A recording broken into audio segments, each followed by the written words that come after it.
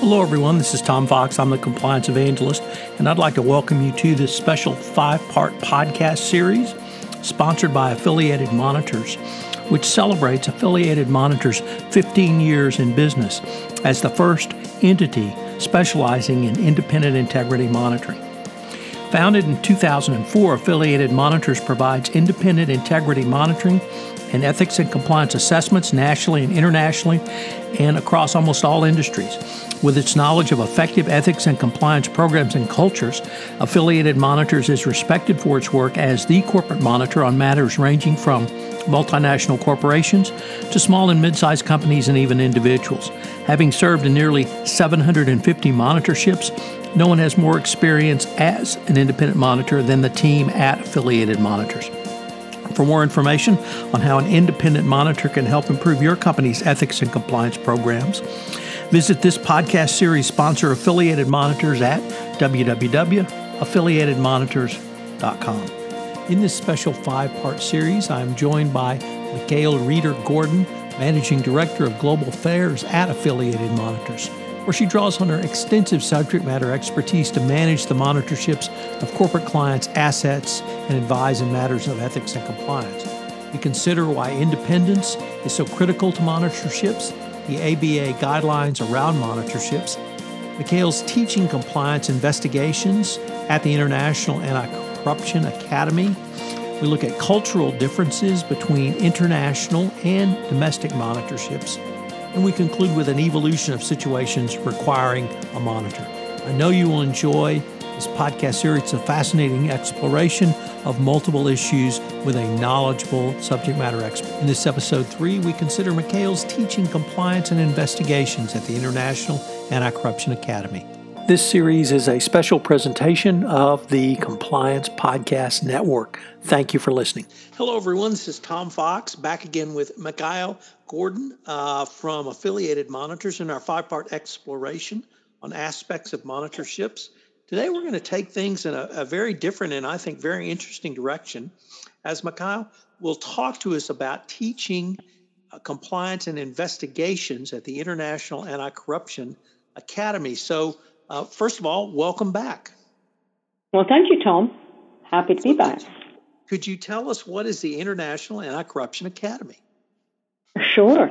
This is an international organization. It was formed by 70 member states just about 8.5 years ago, and it is dedicated to enhancing knowledge and education in the field of anti-corruption. Only anti-corruption. We run graduate level programs and degree programs dedicated to training professionals in combating corruption in all its myriad forms. Where is it taught or held?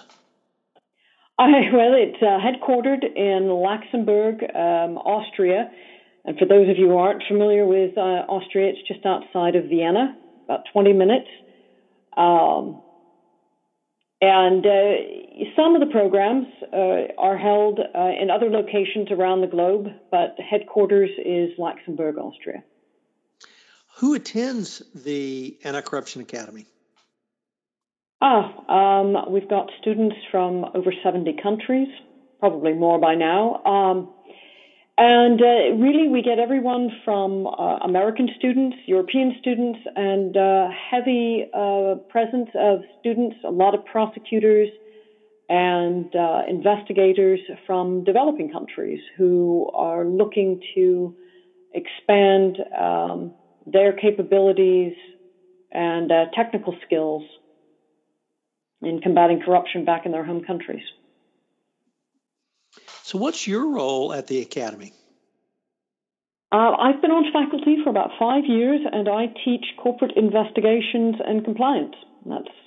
And then I also supervise graduate students when certain graduate students when they're writing their thesis if the topic is in a particular area of my expertise. So you mentioned the number of students and just hinted at the various locations that they would come from across the globe. So how do cultural differences come into consideration when teaching compliance at the Academy? Well, that's actually one of the more enjoyable elements of it. We touch on a lot of cultural differences, and we'll raise scenarios or questions in the class, and we'll have folks from the Middle East, from Africa, from China, from Indonesia, India, as well as Western European countries, from Brazil, from the U.S., from Canada, from all over. And the range of opinions and how culture impacts considerations is always a lively debate. We talk about the differences it can make in planning an investigation, particularly when it's got cross-border aspects, cross-cultural aspects. The design of a compliance program, how that can be heavily impacted. We talk about even tribalism. Or socioeconomic groups and how that may impact people's willingness to whistleblow within an entity's settings. We talk about what controls, what's acceptable and ethical in one country, but may not be deemed or seen in the same light in another. The idea of gift giving as standard. I mean, this is not a typical practice, for instance, here in the U.S., but certainly in many countries, particularly in Asia, this is a standard, and it would be rude not to give some token. So we discuss those at length. So how does the ever-evolving technological aspects of compliance, data analysis, new technologies have an impact on building and operating an entity-wide compliance program? This is one of my favorite parts of the program that I teach, because not everybody really is focused on technology necessarily, and we start with some exercises where we look at the different data privacy laws and cross-border data transfer laws, and it never fails. People are just blown away to discover even their own country's laws or lack of them. We talk about how we handle employee privacy and employee data, personal identifying information. And we look at how that impacts the creation when you're structuring a compliance program that has to take in multiple jurisdictions, really competing laws or laws that really conflict with one another, predicated on the jurisdiction. And we have a good time looking at historical data, how to find open source information, and whether that can be used in a compliance program. Can it be part of due diligence?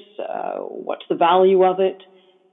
So the best part of teaching that is, of course, it evolves literally constantly. So every year, really, I have to redesign part of that curriculum to adjust for all the developments that have gone on around the world and in the types of technology. We talk about biometrics now, where even 5 years ago we really didn't.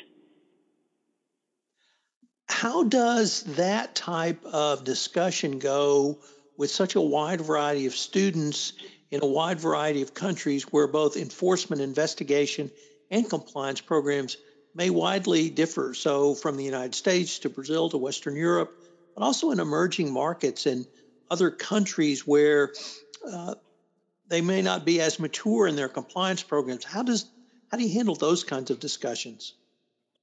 Well, they're actually some of the liveliest debates we get because, as I mentioned earlier, some students may discover in being forced to go look at sections of the law that they don't typically examine, such as data privacy or what sort of protections are around even consumer data or employment, labor and employment law, and dictates how information is used about an employee.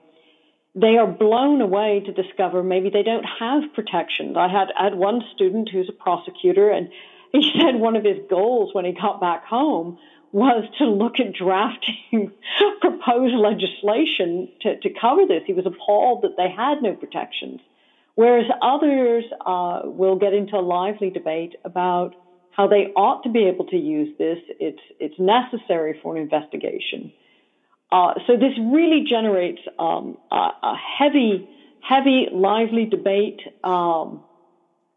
and folks look at the different levels of sophistication, and we talk about how do you work through that if you don't have an evolved program or you don't have sophisticated physical technology to aid in this, and that's one of the values of the class. These are all professionals. They've been working in the field for many years. So they bring a lot of their own knowledge with them, and that's one of the values of having this group together. They're all studying for a master's degree, but they all bring just a wealth of knowledge of their own, and you get it in a room together, and there's really a lot of value out of it. Mikhail, unfortunately, we are near the end of our time for this episode, but I hope our listeners will join us again tomorrow, where we expand on one of the topics from this episode, which is cultural differences. Well, tomorrow, we take it in the direction of international and U.S. domestic monitorships. I greatly look forward to continuing the conversation. Thank you. Thank you, Tom. Hello, everyone. This is Tom Fox again. I'd like to thank you for listening to this episode of our 5-part series exploring aspects of monitorships with Mikhail Gordon, Managing Director at Affiliated Monitors. For more information on Affiliated Monitors, check out their website, www.affiliatedmonitors.com. I hope you'll join us again for another episode where Mikhail and I take a look at another aspect of monitorships, which is something that you should consider in your compliance program going forward. This 5-part series is a production of the Compliance Podcast Network. Thanks again for listening.